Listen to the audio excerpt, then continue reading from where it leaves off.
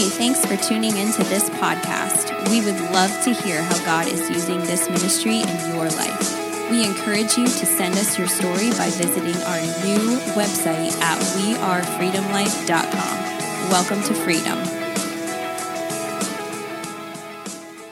There's a long list of people who have lost everything in their lives and have made a comeback. And they're a great comeback story, and I want to share a few of those with you here this morning. The first one being Steve Jobs, founded Apple at the age of 21. He's a young 20-year-old, zealous, became a man worth millions and millions of dollars by the age of 23. He recruited an experienced Fortune 500 CEO by the name of John Sculley, and 3 years later, John Sculley fired him. He wrote later in 2005, I didn't see it then, but it turned out that getting fired from Apple was the best thing that could have ever happened to me. He started a second company called Next. That company was bought out by Apple, and then he later became CEO, again, a part of the company. And the rest is pretty much history. Have you ever heard of iPhone? Have you ever heard of MacBooks? That is the history and the legacy that he leaves behind. Ulysses S. Grant. Grant was the 18th president of the United States. He saved the Union during the Civil War. He led a life full of highs and lows. He's a West Point graduate. He had left the Army after being accused of drinking on duty, and he struggled for 7 years, barely able to support his family. When war broke out, Grant went back into the Army, first as a volunteer, then as a colonel, eventually U.S. general, and Grant later obviously was elected president. Late in life, he wrote his memoirs in his deathbed. The publisher?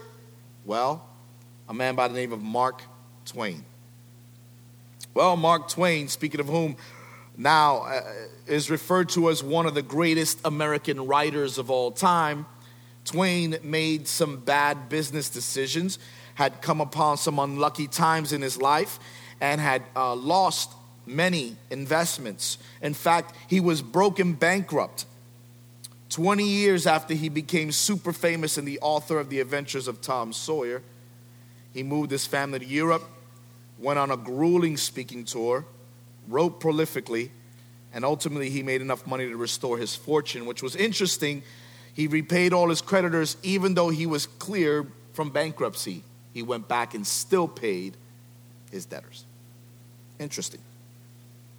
You have story after story, people after person after person that had come upon situations that they could have just bailed, but they didn't. Listen, I'm here to tell you here this morning, I want to bring a message entitled Bigger Than Your Past.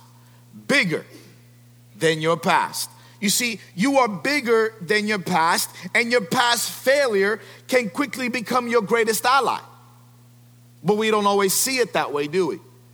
We think it's always us against the world against us. Well, oftentimes it's us against us. It's us against us. We are our worst enemy, as I refer to the enemy within a me. The enemy in a me, right? Oftentimes the biggest struggle we have is not an opposing person or opposing situation. It's an opposing thought that you will never ever amount to anything, that you will never ever become what God had intended, that God made a mistake when he made you, that somehow you are not in the equation. God didn't do the math right. Can I tell you something? God always does the math right. God always does the math right. I'm looking at our men, I'm looking at our women, I'm looking at our children here at Freedom. And we have an amazing task ahead of us. And that's to bring the light of the gospel to this community. And there's so many things that we have cooking in the background right now, believing God to minister to people. But many of us will never get past our past if we don't believe that God is bigger than our past. God is bigger than your past. See, we can read throughout scriptures and we can find that there are people that made serious errors. How many ever read something in scripture and said, well, that was dumb? That was a bad move. Anybody ever read something and said, that was a bad move? That just didn't work out like you intended, did it? Well, sometimes the Bible is more often than not, it's a mirror than a book. Because I can see myself in too many stories that I care to share about this morning.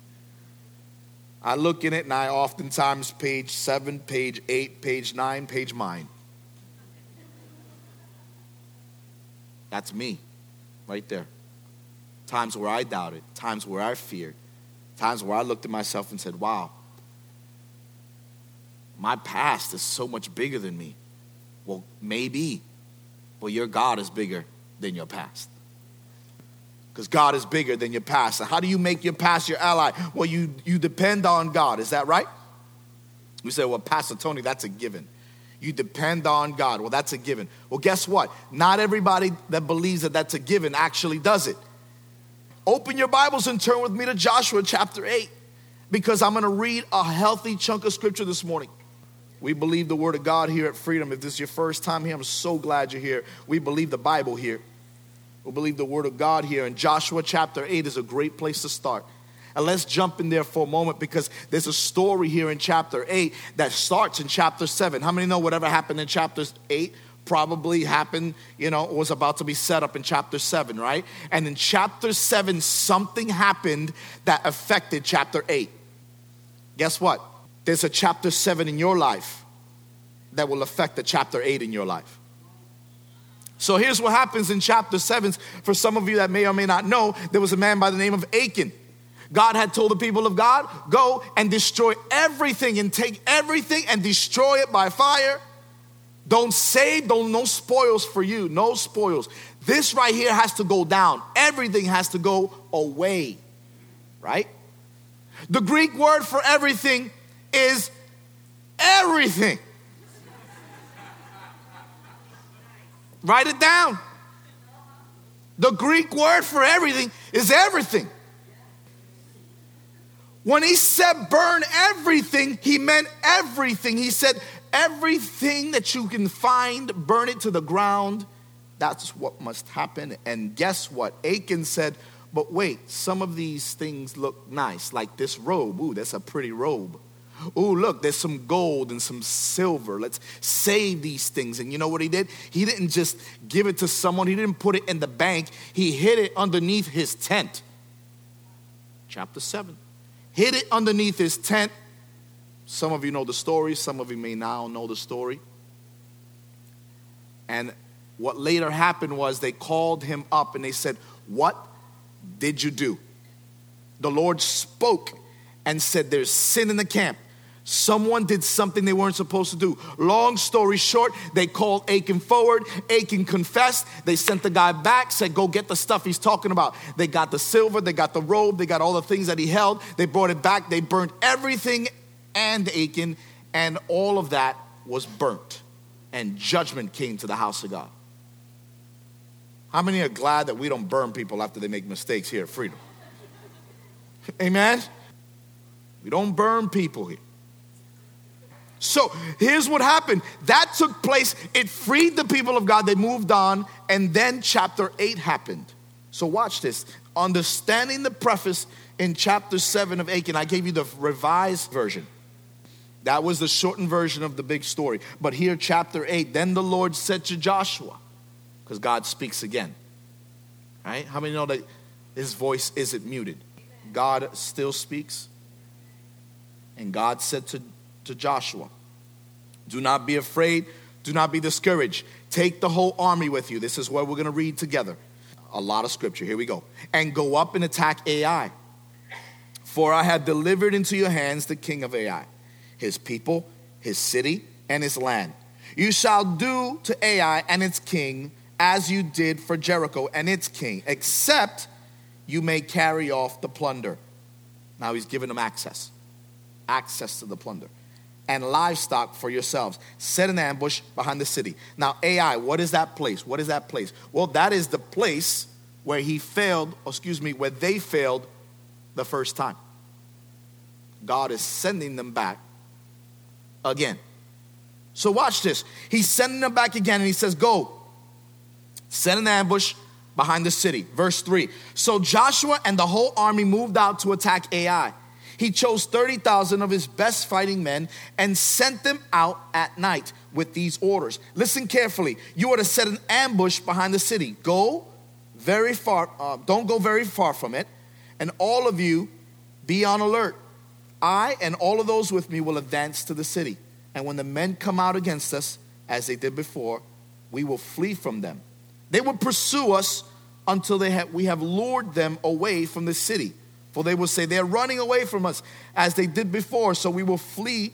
So when they flee from them, you will rise up from the ambush and take the city. You see what's happening here? And we're going to lure them out. A part of our people are going to lure them out, and we're going to run. And that's going to draw them out. And then all the city will be bare and ready. So watch this. We will rise and take the city. Verse 7. The Lord your God will give it into your land. When you have taken the city, set it on fire. Do what the Lord has commanded. See to it. You have my orders. Then Joshua sent them off. And he went to the place of ambush and laid in wait between Bethel and Ai, to the west of Ai. But Joshua spent that night with the people. Early the next morning, Joshua mustered his army, and he and the leaders of Israel marched before them to Ai.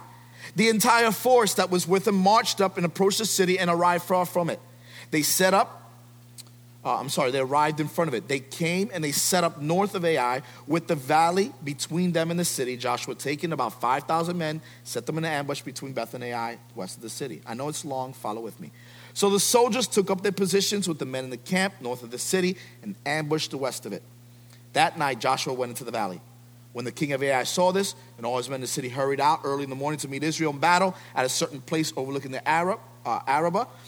But he did not know that the ambush had been set against them in the city. Joshua and all his Israel let themselves be driven back, and they fled toward the wilderness. All the men of Ai, they bit. Everybody say they bit. They bit, right? So here's what happened. They were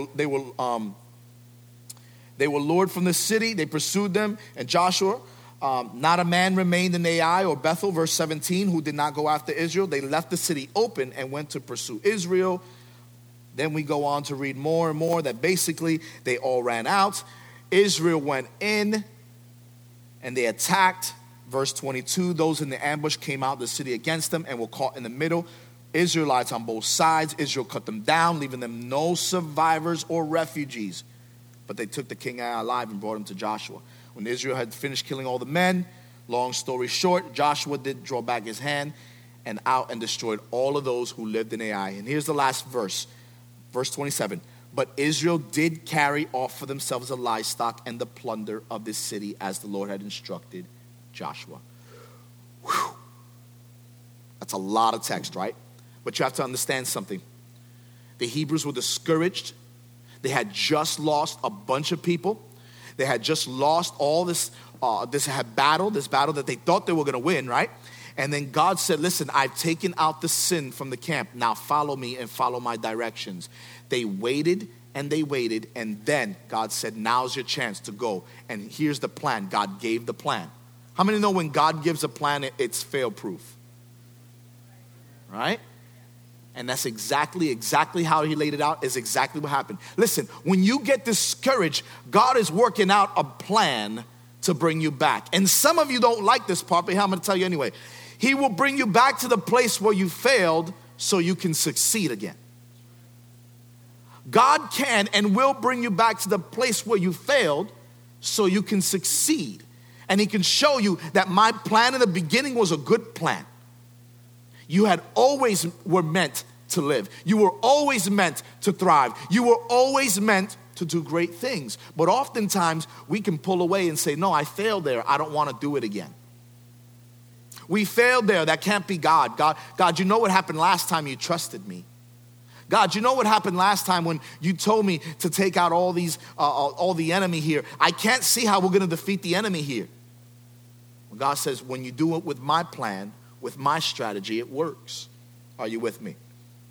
So here's what I learned about this text. These are 3 simple thoughts. These are not the points, but here are 3 thoughts that I believe God encourages us today. If you find yourself in a place where you had failed in times past, God is not just the God of second chances. He's often the God of 7th chances. Come on, somebody. All right? Why? because he is bigger than your past. So watch this. Number one, God gave encouragement to the people, right? He gave encouragement. What did he say to them? The Lord said to Joshua what? The first words he said is, do not be afraid. God encouraged them, right? God wants to encourage you today. And I believe that when you fail, the first person that's on your side believing in you and saying, this is not the end, this is not the end, it's God. The second thing, because many people see God as just in the correction business. God is not in the correction business. He's in the restoring business. That might be worth writing right now. God is not in the correction business. He would never cease to do work if that was the case. He is in the restorative business. He's not trying to bring you down. He's trying to pick you up because you are his creation and you are meant for something more. You are meant for something greater. So while we often look at God as the corrector God, he looks at himself as the restorer God. The restorer God. Second thought is this. Not only that, he gave a word of direction. He didn't just tell them, listen, get up and do something. He said, get up, I got a plan for you. He gave them direction. That's the kind of God we serve. He doesn't just tell us, you've done wrong now. Go to your room and think about what you did. In this case, go back to your tent and think about what you did. No, he offered them direction. You know, we often think about passing inspection. You ever brought your car in to get inspected and you have both fingers and you're praying to Jesus and you're doing all that, you're fasting, you're like, please don't let them find anything wrong with this car. Some of y'all develop a prayer life while this is waiting for inspection. You know what I'm talking about? You ever brought your car in like, dear Jesus, if you could create one miracle right now. Y'all like, Pastor Tony, he's just kidding. Oh, that happened to me last week. Dear God, if you could create a miracle, resurrect this car. Resurrect it. Chevy, come forth. Where was I in my notes? Let me go back to them. Discouragement. God does not want to discourage you. He wants to pick you up. Direction. And the third, the God gives a word of assurance. Listen, you will take AI. You will. You will. Because I'm with you. God assures you it's golden. His promise is enduring forever. Amen. For even if you find yourself in wreckage, God desires for you to just trust him. That God does good with garbage. All the garbage that we created, all the stuff, God makes something out of nothing. Oftentimes we forget how we get something out of nothing. It's that quiet intimacy with the Lord. Don't think that somehow it comes because you deserve it. We don't. None of us deserve it. It's the grace of God that gives us the opportunity to do the things that we do. We look at, God responds with encouragement, direction, and assurance. And we're looking at ourselves like, well, you know, I deserve it. I worked hard. I've been praying all week. Really? That's how you deserve it? The only way we deserve it is because of the goodness of God and the graciousness of God. He gives encouragement. He gives direction. He gives assurance. So let me tell you this. When you begin to walk in the intensity of following this Christian faith, because, see, a lot of people want to say, hey, come to church with me, and that's great. I hope that you involve, invest, and invite the way we're challenging you these next 90 days, all in. Are you ready? What we hope that you buy into this idea that somehow God is not just in the business of helping you, but he's in the business of involving you into his will. So it's not about just getting you busy. He's trying to get you productive. And he told Israel, here's what he said by sending them back. I'm going to send you back because right there where you failed, I'm going to show you that when I'm in it, there is no failure. It's all process. And we know one thing as Christians is we have to trust the process. Is that right? Trust the process of Christianity, because Christianity is not easy. So how do we do that? How do we decide to stay close to the Savior? How do we decide that encouragement, direction, and assurance that God had given us means and adds up to something? What do we do with that? Well, let me share this thought with you. And it's, again, 3 simple thoughts. Number 1, staying close to the Lord brings clarity of mission. Staying close to the Lord brings clarity to the mission. They had gone their own way. You realize if you read chapter 6 and 7, you see that Israel was headed in the wrong direction. Even though they were saying they were listening to God, they were starting to tee off in certain parts where they were. There was areas in their life that they were slipping, and they didn't pay attention to the areas that were slipping, which would later bring them to a place of discouragement and disobedience. But in verse 1, the Lord instructed Joshua to take the people and return to Ai, the place of defeat. Go back. Somebody say, go back. Notice that God gives very clear instructions about the battle plan. He didn't just tell them, hey, go and fight these guys. He said, listen, here's how you're going to do it with my plan. See, a lot of people want to walk this Christian faith, but they want to water this down. You can't walk on water. Hello? It is God and his plan that works. And so in the same way, we look at this situation, and they said, I can you imagine what was going through their mind? We got slaughtered. We got beat so badly. We got sent home with our tail between our legs that we were not who we thought we were. When you are God's people and you get sent packing, it's not God's fault, I promise you. Somewhere there was a lack of communication. Somewhere some communication broke down. And oftentimes it's a lack of clarity of mission. What is our mission? What is our mission? See, Joshua, he was previously lacking this opportunity to have a mission. And God gave him a mission here, and he fulfilled it. The difference between the battles of Jericho and the battle of Ai was in Jericho, the Hebrews marched around the city, and Ai, there was no marching. In Jericho, the spoil was not to be touched, and Ai, it was given to them. In Jericho, there was no fighting. In Ai, they had to fight. Guess what? You got to fight sometimes for what you believe in. You got to fight for what's worth fighting for. In Jericho, they marched in the daylight. In Ai, they fought under the cover of darkness. 2 very different worlds, but guess what happened? God proved faithful. See, the threat of tomorrow's church is this. Listen closely, guys, because I'm putting this in a capsule for you. The threat of tomorrow's church is that we cling to the methods of yesterday, hoping that it'll point to today's mission.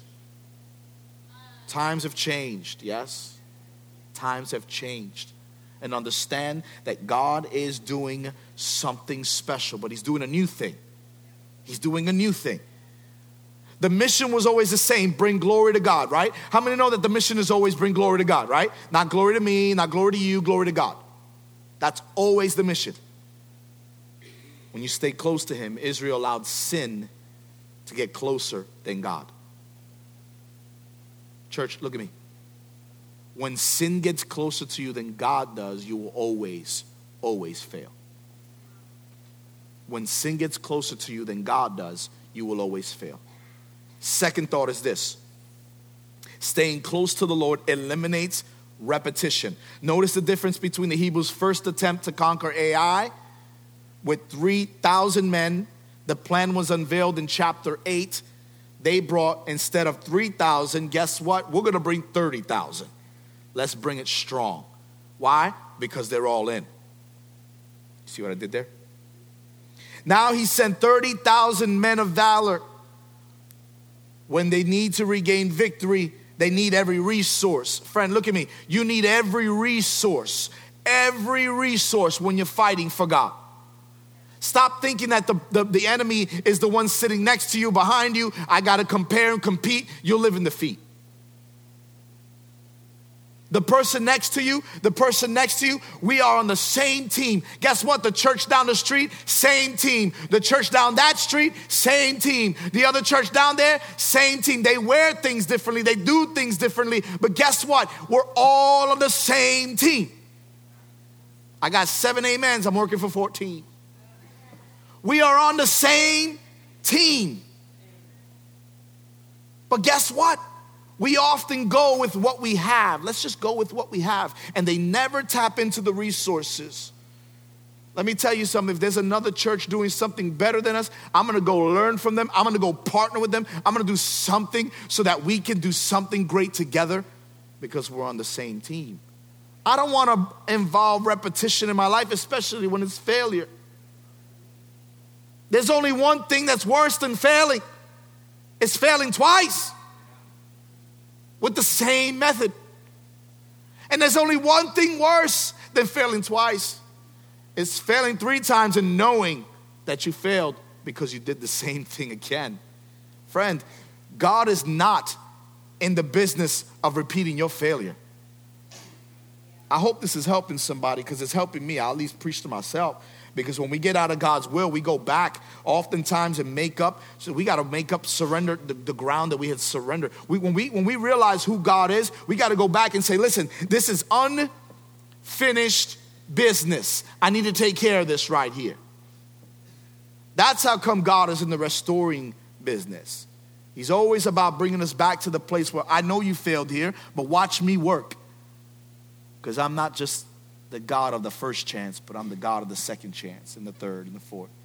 God doesn't want you to repeat your failure, but he'll bring you there and give you strength to succeed. Amen? All right. Number 3, here it is.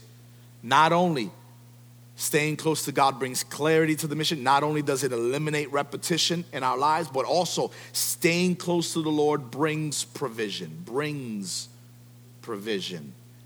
Achan's sin was that he took what belonged there. Not even necessarily to God. You could say belong to God. There are people that touch things that belong to God. And there are people that touch things they're not supposed to. Because there are things in this world, look at me, Christian, just because you can doesn't mean you should. There are things that you can touch, things that you can involve yourself in. That doesn't mean you should. Everyone was given 24 hours a day. Everyone. Everyone was given the same amount of time. And everyone in this room has the same amount of time. It's what you do with it that matters. And guess what? Achan's sin was that he decided that he would be his own boss and bring the stuff that he thought in his own eyes is nice. It's costly. That robe was real nice. That's why he hid it. Until the Lord revealed that there's sin, until the Lord's favor was no longer upon the people. And Joshua was like, what's wrong? What's happening? And God responded back, there's sin in the camp. And Joshua was like, let's get to it. Who is it? And you know the story I just told you about. And then all of a sudden, favor was back upon them. Why? Because God's provision wants to be upon what? Obedience. Obedience. If Achan had just honored God and waited, guess what? They would have won, and God would have given them more. They would have had more. But Achan was no more, because Achan walked in his own authority. See, Achan thought he knew more than God, better plan. Nevertheless, sometimes we think that our intentions are good enough. But God, I'm really well intended. It doesn't matter what you intended to do. It's whether you obeyed or not. Your intentions hold very little weight when you walk in disobedience. Your intentions matter when you give an offering to God, right? I intend on doing so much more, but this is what I could do right now. This is part of my offering. And so motive is important in the kingdom. But when you intend to do something and you do the opposite and you walk in disobedience, then what do intentions matter? I intended on going to this event. I intended on praying. I intended on giving. I intended on serving. I intended to go to that event. Can I tell you something? We here at Freedom don't do events just to fill a calendar. We do events to change your life. So don't sit back saying I intended to do something, but I'm not because I'm not sure about this. I'm not sure. But listen, if you're unsure, go to God because I'm sure he has something to bring clarity to you. Know that there's a place for you. The victory and God's judgment was complete. We look at verse 22. They struck them down, and he let none of them escape. Why? Because that was God's plan, and they executed it. And guess what? They got all the plunder. Joshua did not draw back his hand. He stretched out his spear. He did everything God intended, and the blessings that flowed were forever recorded in this passage. Friend, God is bigger than your past. God is bigger than your mistake. And whatever it is that you find yourself in today, know this. The keys for victory is simply this. Look at this for a moment. The keys for victory is, number one, God desires for you to be encouraged, because all have sinned and fallen short of the glory of God. I read that in the book somewhere. That book is Romans, by the way. Be encouraged that God has already seen your mistake, and he says, be encouraged, there's another plan. Secondly, follow the Lord's plan. That's a good word right there. Follow the Lord's plan. 3, use every resource and the best resources. They went with 3,000 before and failed. When they started realizing they needed more, they brought 30,000. God wants to give you 10 times more resources, I believe, than you ever imagined. Trust him. Trust him to fight the battle. Because the battle that I'm talking about, and some of you may think I'm just talking about resources, so I'm talking about money, resources. I'm talking about more than that. Money will come and go. I'm talking about resources and people. I'm talking about this people God has put in your life to make you richer in belief, richer in your faith, richer as a believer, because that's what God is trying to grow, not your bank account.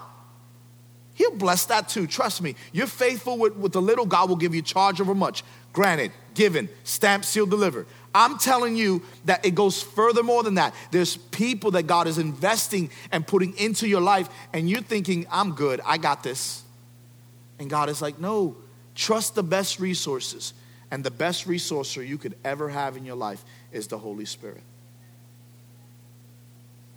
Trust the Holy Spirit to give you resources beyond anything you ever imagined.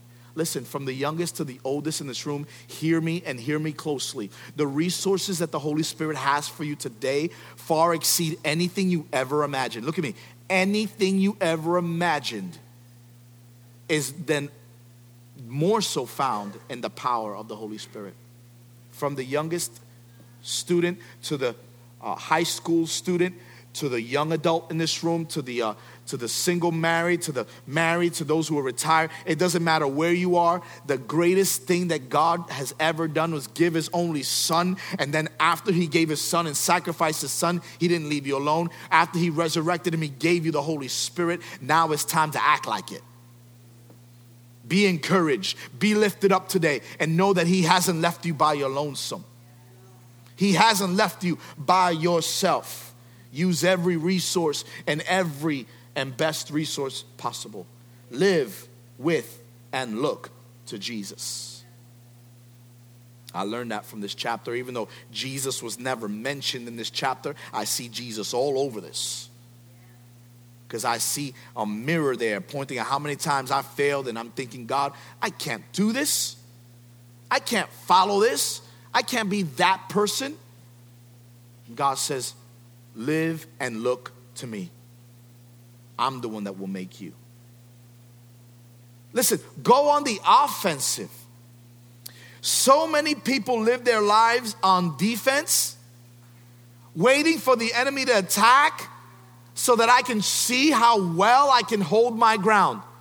Can I tell you that is a great recipe to fail?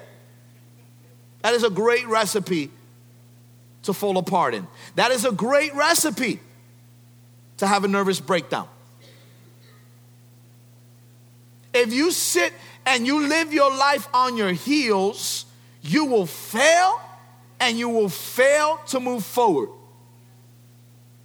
Not just fail, but you will also fail to move forward. Notice that the Bible tells us that when the people of God rise up, that the gates of hell will not prevail. What are the gates? The gates are not offensive. We are taking back property, territory, space. Come on, somebody. The gates of hell. Why? Because I'm on the offensive, not them. The gates of hell will not prevail. Why? Because the public confession that Jesus Christ is Lord attacks areas of darkness.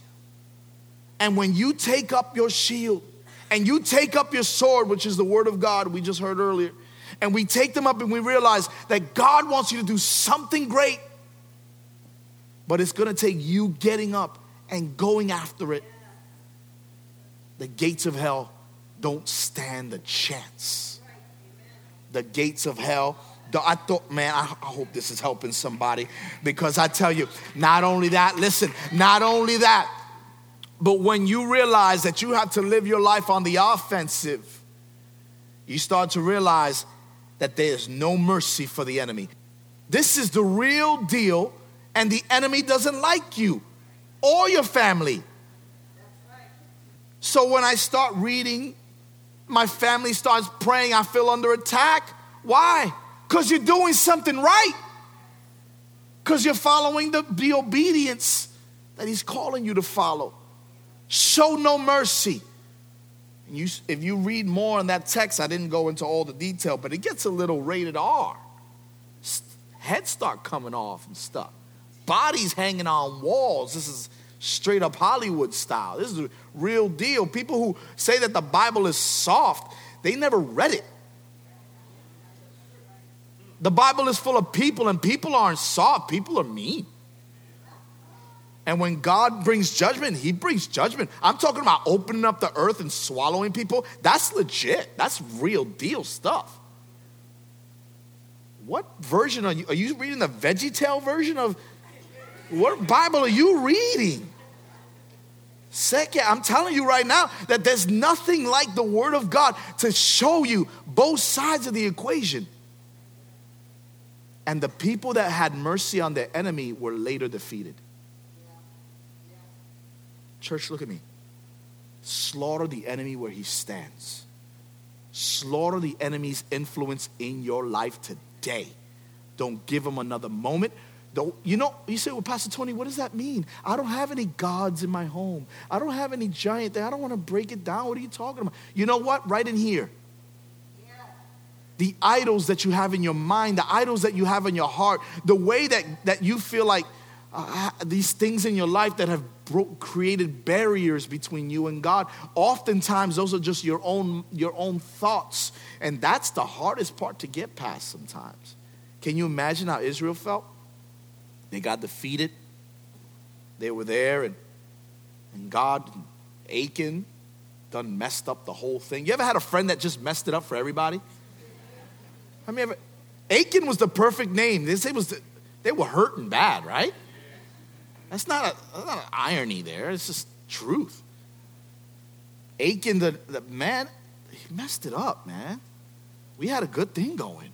God and favor and blessings. Then Achan done took all the peppermint patties stuff and just the silver. That's why, never mind. Okay, so he took the robe. It was really nice, a really expensive robe, and he just, now what am I going to do? He failed, losing people. People are dying because of Achan. Now what? And God says, get up, don't be afraid. Go back to the city, and here's what you're going to do. Can you imagine what they felt like? Wait a second. We got seriously handled just now. Now, we're going to go back? And God's like, yeah, but you're going to go back with the right resources. Me. Before you went solo, and how'd that turn out? Not so well, right? Your heart was aching.